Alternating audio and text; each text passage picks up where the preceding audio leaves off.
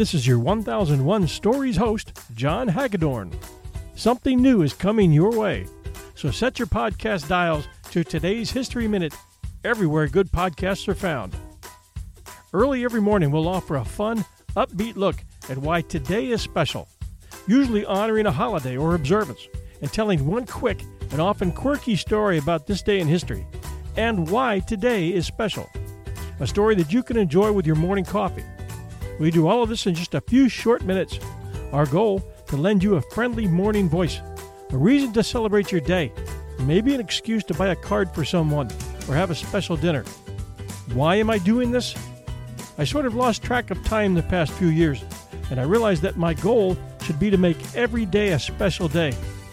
There's always something to be grateful for or to celebrate, so instead of tying a string around my finger as a reminder, I thought I'd put my podcast energies to work and create Today's History Minute.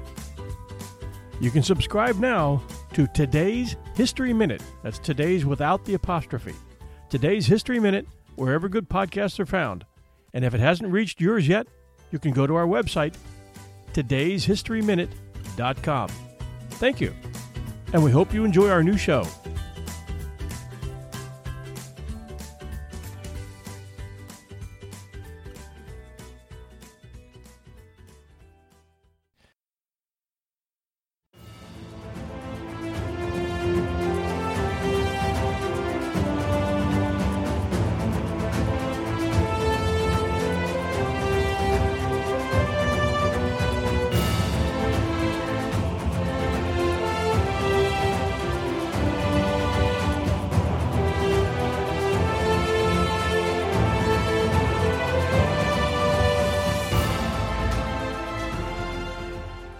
In his brand new book, Anatomy of a Genocide, historian Omer Bartov shows that ethnic cleansing doesn't occur, as it's so often portrayed in popular history, with the quick ascent of vitriolic political leadership and the unleashing of military might. It begins in peace, slowly, and often unnoticed, as a culmination of pent-up slights and grudges and indignities. 2 decades of research into what actually happened at a little town called Buchach is what's contained in this book, Anatomy of a Genocide, published by SimonandSchuster.com, just released this month, January 2018. Omer Bartov is the John P. Berkelen Distinguished Professor of European History at Brown University, and he's author of several well-respected scholarly works on the Holocaust and genocide, including Germany's War and the Holocaust, Disputed Histories, and Erased, Vanishing Traces of Jewish Galicia in present-day Ukraine. He's written for the New Republic, the Wall Street Journal, The Nation, and the New York Times Book Review. He lives in Cambridge, Massachusetts. Omer, welcome to 1001 Heroes, Legends, Histories, and Mysteries podcast. I'd like you to start by telling us a little bit about your background and what inspired you to write Anatomy of a Genocide. Sure. My background is I was born and raised in Israel. I studied in Israel, in Britain, and I've been in the United States now since 1989, so for a long time. I began my initial career, I wrote on crimes of the German army on the Eastern Front in World War II.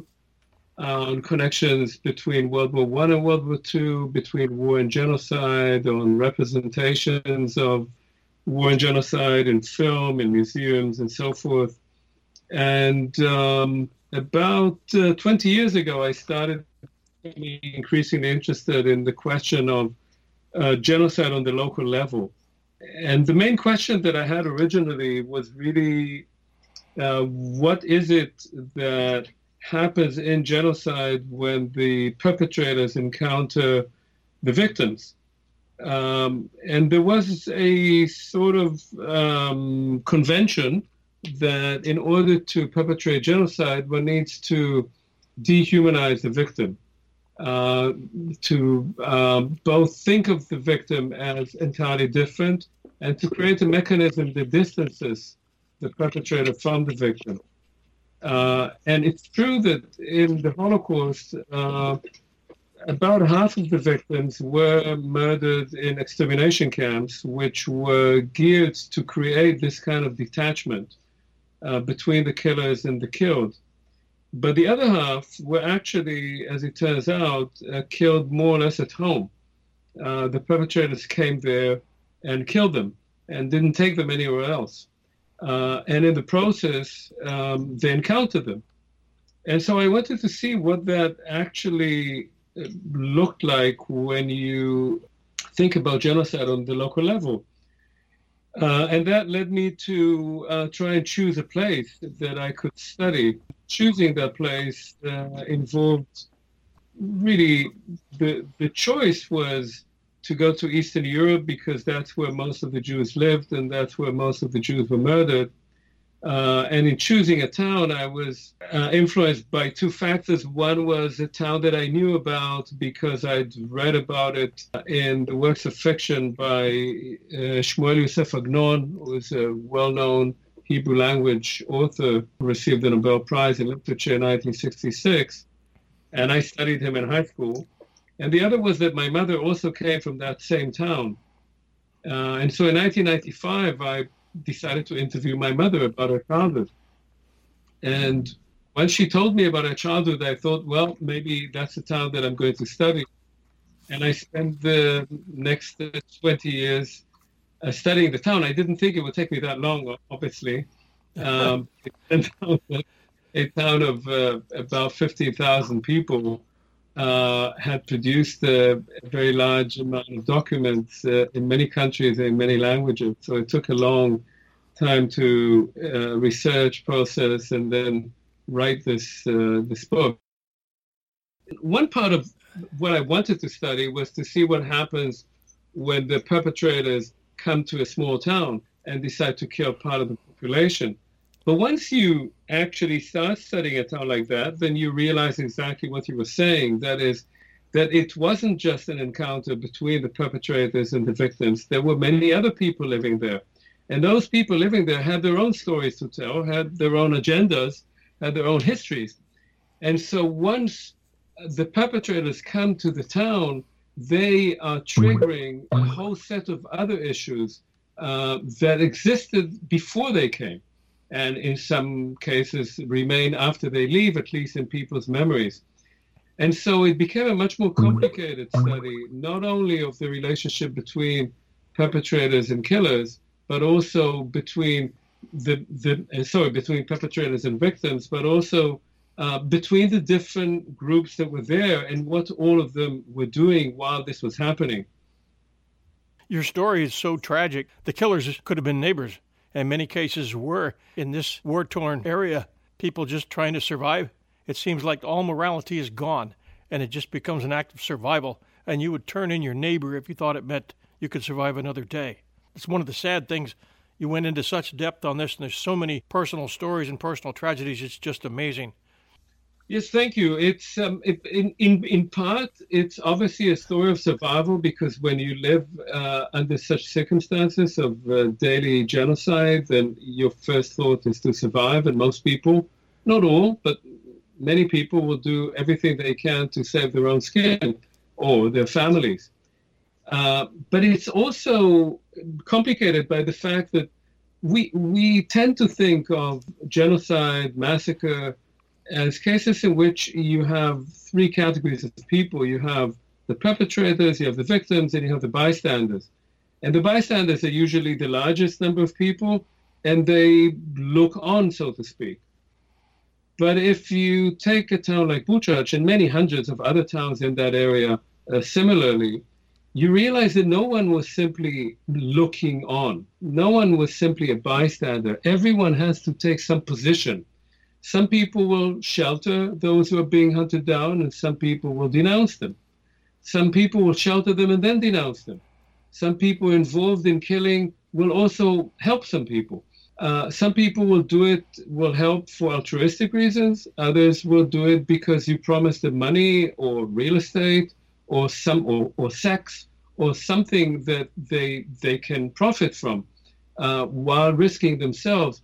And so it becomes a much more ambivalent story of not simply of the bad guys doing the killing and the innocent being killed, but of a whole range of ethical positions, of people shifting from one position to another, of everyone being involved in this social upheaval, an extremely bloody event over a relatively short period of time. For the sake of our listeners, could you describe where Buchach is located in Europe and also set the stage for us as to how it started to grow as a community with different ethnic divisions and change over a period of centuries? Yes, so Buchach is located in what is today Western Ukraine. If you look at the map and you see the long range of the Carpathian Mountains, it is on the eastern side of the Carpathian Mountains. It's north of Romania and east of Poland, which is now Western Ukraine. The biggest city in that area is known now as Lviv or Lviv, and it used to be called Lemberg, and that's the capital of that region. Now, the town itself has existed since the late, as far as we know, since the late 13th century. It was first an estate and then became a town. And from the 1500s on, it has really three populations. One are the Poles, and the Poles rule that area. It becomes part of the Polish kingdom at that time in the 16th century. There are people called later Ukrainians. They were not known by that name at the time. They were peasants, and they become serfs, but they later become Ukrainians, and they're Jews. And those people live side by side. The town is mostly populated by Jews and Poles, and in the countryside, most of the peasants are Ukrainians with a fair number of Poles as well. And one distinguishes between them largely by religion. So the Poles are Roman Catholic, the Ukrainian are Greek Catholic in that area, and the Jews are Jews. And they're also recognizable by the different occupations, with the Ukrainians being mostly peasants, the Poles being either peasants or townspeople, and the Jews being mostly in trades, in leasing estates, producing as artisans, distilling alcohol, and so forth. Now, this balance between these three populations lasts for a long time. It's not harmonious in any sense that we would think of. This is not a multicultural society, and people know that they are different from each other, but it's not necessarily violent. And from 1700 on, after the 16th century, which is a century of war and a great deal of killing, but from the 1700s on, it's a relatively peaceful area. In 1772, this area is annexed by the Austrian Empire, the Habsburg Empire, and it remains under Austrian rule until the end of World War I, so for a long period of time. But what happens in the latter part of the 19th century is the beginning of nationalism. And what nationalism does in this area, as in many others, it starts identifying groups as entirely separate from each other. And it creates an argument, a discourse, a discord between groups over who belongs to that place and who doesn't. And in that story, the Ukrainians claim that they are the indigenous population of that area that belongs to them, and that the Poles had colonized them and are ruling over them with the help of their Jewish lackeys as they present them.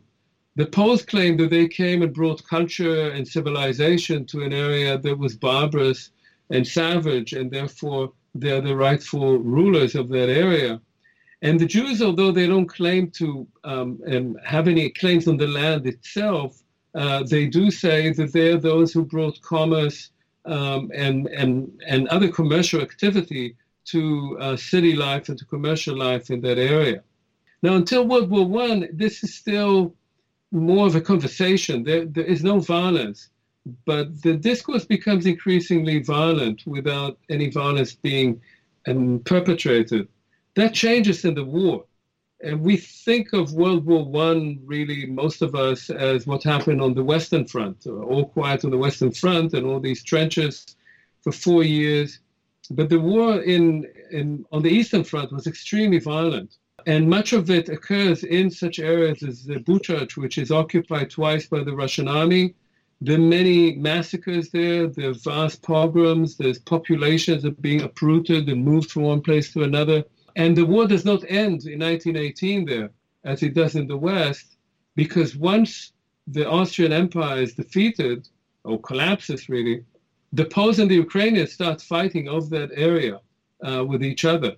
And while by 1921 this becomes part of a new independent Poland, the Ukrainian population, which is the majority in that area, never comes to terms with that and demands autonomy or independence. And so during the 1920s and 30s, there's ongoing conflict between the Ukrainian majority in that area and the Polish rule. There are increasing numbers of terrorist activities. There's an underground, the Ukrainian underground, which becomes increasingly influenced by fascism. And the Polish regime also, by the mid-1930s, becomes increasingly anti-Semitic. So by the time World War II begins, there is already a history of great violence and antagonism between the three groups and mutual accusations between one group and another. Finally, between 1939 and 1941, this area is occupied by the Red Army, by the Soviet regime. That's part of the agreement between Nazi Germany and Soviet Russia, the Molotov-Ribbentrop Pact, which divided Poland between the two countries. And the Soviets rule there for 2 years and do what the Soviets do. They, first of all, ruin the economy. And secondly, they start deporting large numbers of people whom they see as their enemies. First Poles, then Jews, and then Ukrainians. And they decapitate these groups and take away their elites.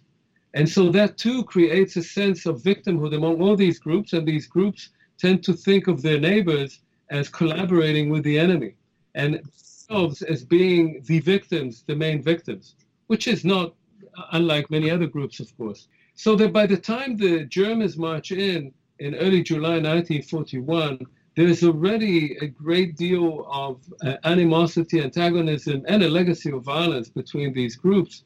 And the Germans know very well how to mobilize these antagonisms to serve their own purposes. And their purpose in that area is really to eradicate the Jewish population. They're not very interested in the conflict between the Poles and the Ukrainians. They're interested in killing the Jews. And they do that very efficiently and quite quickly. We see genocide going on today in a lot of different forms in a lot of different countries. One of my questions for you is, how do we recognize this kind of hate today? How do we condition ourselves as humans to deal with it and make sure we're not taking part in it? And what tools do we have necessary as united countries and united nations to prevent this? Well, this is a very complicated question, of course, because, at the end of World War II, when it was discovered what kind of genocide had occurred throughout Europe, the argument was that this would be prevented and it would never happen again. And all these monuments were built that said never again. And of course, genocide has happened again and again since 1945. There is a genocide convention which the UN agreed on in 1948 and was even joined eventually 40 years later by the United States. But that convention really depends on states acting. And it's very hard to make states act when it doesn't serve their own perceived national interests. The simplest way of recognizing that a pre-genocidal situation exists, which doesn't mean that it would happen, but is a warning sign, is when one group in a certain country is defined by others as being different, being less than human, deserving less rights, being dangerous to the rest. Once you begin speaking about one group, whether it's a religious group or an ethnic group, a racial group, you start defining it as completely different from others, then you're already taking it out of the realm of humanity, that you're putting it elsewhere. And that makes it increasingly possible to think of eliminating that group, maybe pushing it out, maybe not allowing it in, and maybe under certain conditions, killing it. And many modern genocides have started as ethnic cleansing, as trying to push groups one didn't want out of your own country. Even the Holocaust arguably begins as ethnic cleansing and only then becomes organized genocide. But I would say that beyond that, and in connection to what you said before, it is true and has been argued by many that in World War II and before, there were powers that were keen on a great deal of destruction. And Bolshevik Russia was one of them, Nazi Germany was another. And there has been an argument that what happened in Eastern Europe was a clash between these two titanic powers, and the millions of people who died as a result of this clash by these two dictatorships. And that's true, but it's only partly true, I would say, because if we want to understand what happened on the ground, we have to see how the people on the ground were interacting with each other. And if we think of all of them simply as victims of these groups, then we don't really understand what happened there. If you look at a place like Buchach, there were, at the time of the genocide there were between 20 and 30 Germans in a nearby town. They were of the security police, and not all of them were German. Some of them were Germans from Germany, and some were ethnic Germans from Poland or Czechoslovakia. These 20 to 30 people were responsible for the murder of 60,000 in about a year. Now, obviously, 20 or 30 men cannot kill 60,000 people spread over a largely agricultural area with not very good communication on their own. They need a great deal of help. And what you find is that, as I said before, the Germans were mobilizing sentiments that existed within the population in order to carry out their own plans. And this means that you cannot think of all the people living there as simply being victims of that system, but also of benefiting from it. The Germans who were there had a pretty good time. Much of the time they had free booze, they had very good housing, they could get tobacco as much as they liked. There was a lot of free sex for them. And every once in a while they would go and kill a few thousand people. But many other people profited from the genocide too, because when people in your neighborhood are killed, taken away and shot, then real estate becomes available. All kinds of tools become available. You might want to take the apartment upstairs because now the people who live there, who were your neighbors, and you didn't have that much against them, are gone. And so it is a social process in which everyone participates. There was a whole other bout of violence in that area, and not only in that area, but importantly there, that after most of the Jews are murdered, the Ukrainian underground, which, as I said, had become already infused with fascism and racism in the 1930s, sets out to ethnically cleanse the area of Poles. And there are vast massacres going on there, which the Germans are not interested in at all. It's not part of their politics. But by the end of this process, an area that had had a Polish population for 400 years is in the Poles and becomes purely Ukrainian. And so what I'm saying is that quite apart from identifying something such as a dehumanization, you have to know much better what are the mechanisms in that society that can create violence. And you have to work against them through education, through understanding, and through a process of recognizing the difference is not necessarily a bad thing. The difference is something that, as you said, adds to a society. That was a more prosperous area before the Poles were ethnically cleansed and the Jews were murdered than it is now. To add to that question, I would ask, what are the necessary ingredients needed for genocide? You obviously need, first of all, for genocide, unlike local massacres, one needs an organization or a state that is intent on eliminating, eradicating a certain group as such. This is also the UN resolution defines it in these terms. So there must be an intention to eliminate a certain group as a group. And then you need the logistics in order to carry it out. And often it would be very helpful to have an ideology that is already in place that defines those people to your own population as people who need to be gotten rid of. But if you do that in an area that is not your own country, and the Germans, by the way, killed very few Jews in Germany. They killed most of the Jews in other countries, not in their own country. Then you need also sympathy among the population in which you are, whether it's your population or another population, sympathy for removing that group. So you need prejudice, not only ideology, but a wider sense of prejudice against a certain group. And when you have all of this in place, then you will have sufficient collaborators in doing that. The victims will have no place to go to because the environment would not generally help them. And if you have the organizational capacity, then all you need to do is to concentrate those people in certain places and to kill them. And what we find so interestingly, but also disturbingly, in the case that I studied, is that yes, about half of the people were loaded on trains and sent to extermination camps where they were gassed. The other half were killed right where they lived.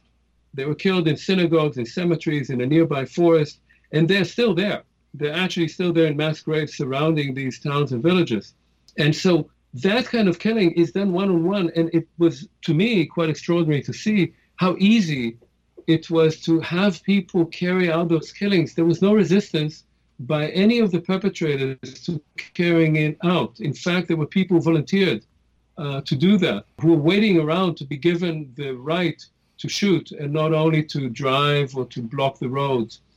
How this process has its own dynamic of producing willing killers who later on have no sense of conscience regarding what they did, who return back to their homes, to their jobs, as if nothing had happened, bringing with them a few trophies from these areas that they had helped destroy. How many of the locals there in Buchach, all these years later, had a sense of guilt about what they did, and how many just buried it, not wanting to face that, and maybe changed the story or believed it in a way that they wanted to remember it? Yeah, that's also interesting, complicated story. So first of all, one has to understand that many of the people who lived in this town after the war did not live there during the war. Because much of the population of Buchach during the war, before the Jews were killed and the Poles were ethnically cleansed, were Jews and Poles. People who moved into the town came either from the villages or from the countryside, or were themselves Ukrainians who had been exchanged for Poles and came from Poland into these areas. Many came from the Carpathian Mountains. So many of the people hadn't actually experienced that event. But there were some who did, and largely people did not speak about it. One reason they didn't speak about it was that until 1991, this area was under Soviet rule. The Soviets were not interested in talking about the extermination of the Jews. The Soviet line was, and you find it in all Soviet documentation, historiography, then was that 7,000 innocent civilians were killed in that area by the fascists. So they never mentioned Jews. They never mentioned local collaboration. Their narrative was that the bad Germans came, and there were maybe a few bad apples in town, but Soviet justice had taken care of them. And the rest of the population had bravely resisted the fascists and fought for Stalin. Yeah, so this was so people didn't have to talk about it. But after 1991, what happens in this area is rediscovery of Ukrainian nationalism. And in the story of Ukrainian nationalism, precisely the people who were working with the Germans, the people who helped the Germans kill the Jews and who then ethnically cleansed the Poles, were the national heroes, right, because they fought for an independent Ukraine. And so they certainly don't want to talk about their participation in this. So as a narrative, it's not a narrative that anybody would support. What you need to find is individuals. And I did speak with a number or had some interviews that were done for me with some elderly women, particularly in Buchach, who remembered quite well their Jewish neighbors, who remembered sharing, going to school together, playing together, doing homework together before the war, and remembered the horrible killing that took place there and described it in very stark terms. But they didn't talk about local collaboration, and they usually would say that we, Poles and Ukrainians alike, did all we could to save our Jewish neighbors. Mm-hmm. And that was not the case. There were people who helped. There clearly were, but the majority were not involved in helping. The majority tried either to survive or to profit from the massacres. What were pogroms and what were roundups? Is that the same thing, or two different, or words to describe two different events? Well, pogrom is usually it's a Russian word, and it usually is meant to describe what would be popular attacks on Jews, which occurred from the 1880s on in Tsarist Russia, and then there was quite a number during World War I, which were carried out mostly by Cossack units invading this area, such as Buchach, this area of Galicia.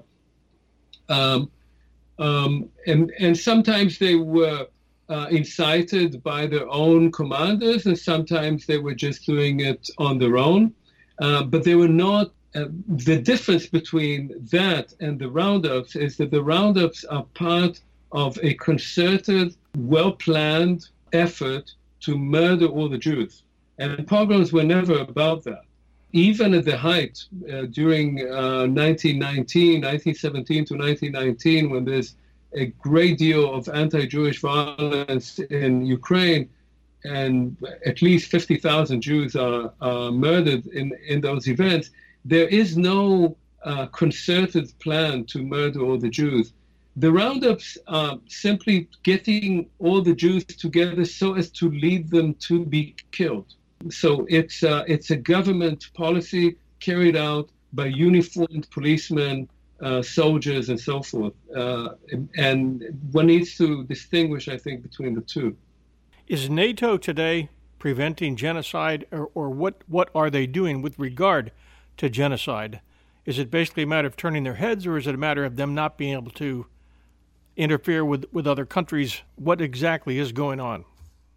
Well, the one time that NATO got involved in preventing what might have become genocide but had already been ethnic cleansing was in Kosovo.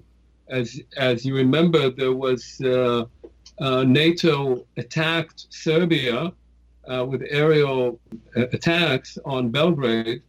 That was without Security Council resolution.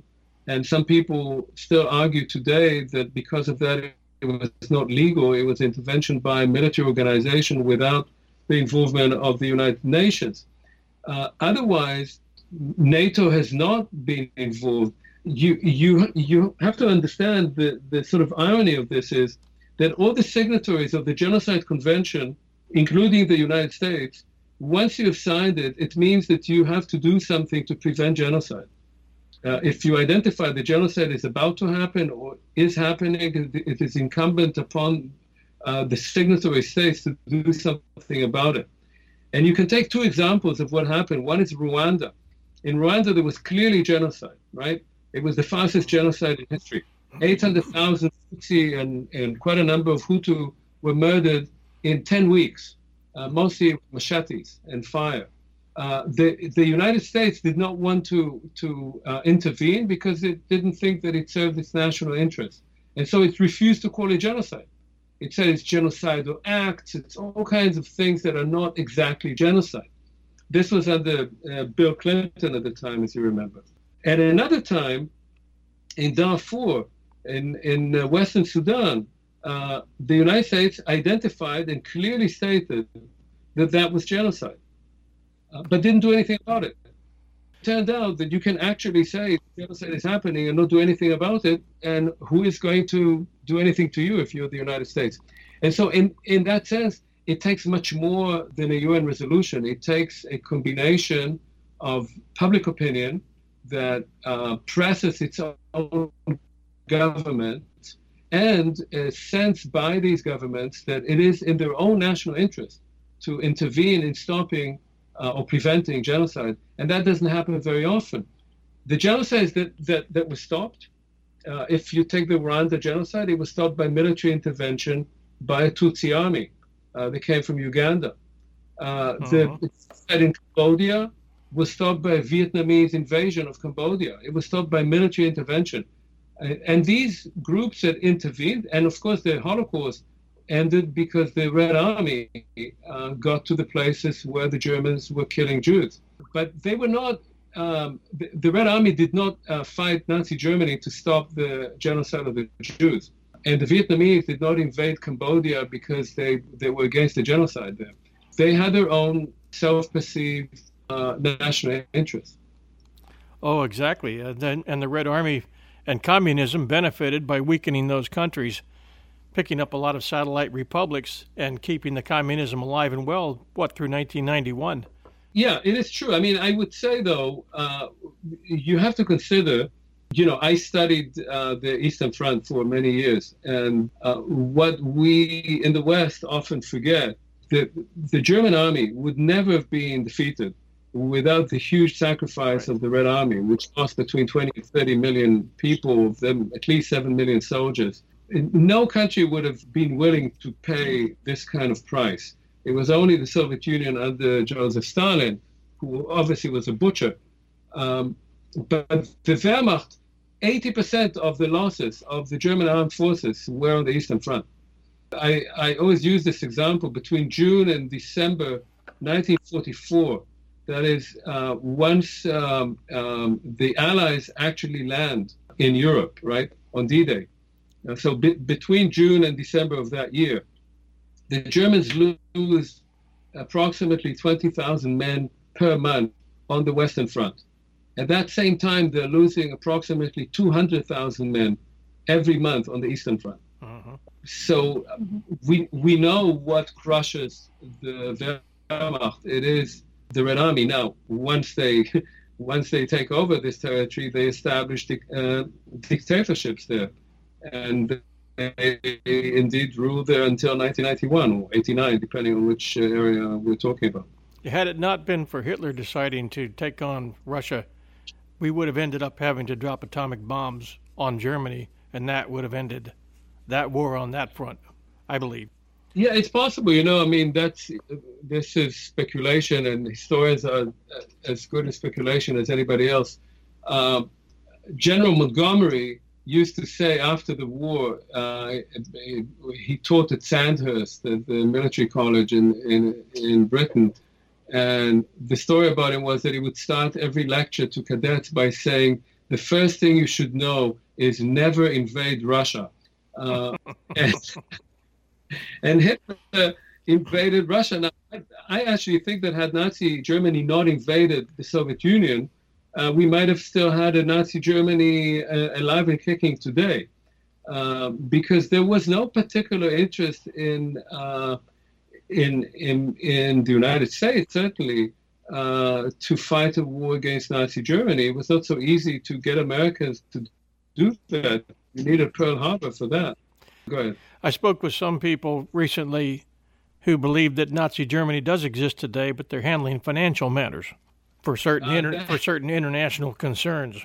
That's possible. Yeah, we got into that when I did Operation Market Garden, and yes, and I'm sure Montgomery wasn't too eager to talk about that idea in his classes that he was offering that you just mentioned. Yes, that's right. That's correct. We've got genocide occurring now, as you're well aware, in North Africa, especially in Nigeria and surrounding countries, done by insurgent groups. And that's would you call that a religious nature? Muslims killing Christians? Are there other motives beyond that? It's not for territory or for wealth. It's basically just, I believe, Muslims killing Christians. And in Burma, we've got the Rohingya being wiped out basically by a Burmese junta or acting government. So they've just... Yeah, if it could be identified as genocide and certainly ethnic cleansing, it's what's happening in Myanmar, in Burma, definitely. In Nigeria, I think it's a bit more complicated. I'm certainly not an expert on that. I don't think it's just religion, as I don't think it is in Burma either. Religion on its own is never a sufficient cause for this kind of violence. It can play a role. It did play a role, obviously, also in the Holocaust and in kind of violence that I described between Poles and Ukrainians. But it's never a sufficient cause. There has to be much more than that. I do want to say what makes your book so good is that you've taken it from a different angle than other Holocaust writers and researchers who come in from the top. You've taken a town that's undergone all kinds of hell, and you've studied it, researched it deeply. And when I read this story, it's almost a day-to-day occurrence that's extremely accurate, that's well glued together by the various testimony and interviews and research that you've done. It's a masterful piece. I would recommend that all of our listeners get this book. I know it's available at Amazon. It's called Anatomy of a Genocide. It's by Omer Bartov, Bartov. I'd like you to let people know how they can get your book and get in touch with you. Well, the book is, as you said, available on Amazon and I think on various other outlets. It's published by Simon & Schuster. I can be easily contacted through Brown University. There's a webpage for me there at the history department. So anyone who has any questions, I'll be glad to respond. Well, I think that the last thing you said is actually very important to me. That is that if you look at genocide from the inside out, if you look at what happens on the ground, you get a very different idea of what it is. And if you do that, then it makes you, I would say, more troubled by the environment that you might be living in today. Because we find that people have been neighbors for a very long time and had, gone to school together, were in the workplace together, were at one point, through a certain process that takes some years, could at a certain point turn against each other. And once they do that, if the police is gone or is collaborating with the killing, if the law enforcement is not there, then what used to be a community of coexistence and of security becomes a community of massacre and genocide. And I think that in my book, what I try to do is to look at it through the eyes of the people who were there, not to make judgments of them, but to see how they understood what they were living through. And if you read that book in that way, with the kind of empathy that I try to have for all of the people involved, then you can understand better how thin the crust is that all of us are living on and how important it is to preserve it. It's been a pleasure. Thank you very much. I appreciate it. Thank you. Thanks to all of you listeners for your support of our show here at 1001 Heroes, Legends, Histories, and Mysteries. When you read this book, you'll get a true sense of the hell that so many in Europe have suffered just in the past 100 years. The hell that began with soft bigotry and ended in years of outright murder. A lesson in history that we all need to take seriously. The book, Anatomy of a Genocide, by Omer Bartov, published by Simon & Schuster. We'll leave the link in the show notes for you. Meanwhile, this is your host and storyteller, John Hagedorn, and this is our story.